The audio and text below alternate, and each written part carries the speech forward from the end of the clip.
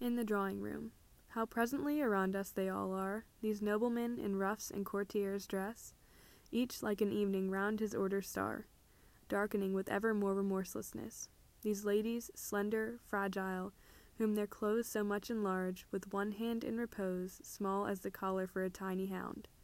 How they stand round us, round the reader, round the contemplator of these bibelots, among which there are some they still possess. They let us go on, in their tactfulness, living the kind of life we find alluring, and they can't grasp. They chose fluorescency, and flowers are beautiful. We chose maturing, and that means effort and obscurity.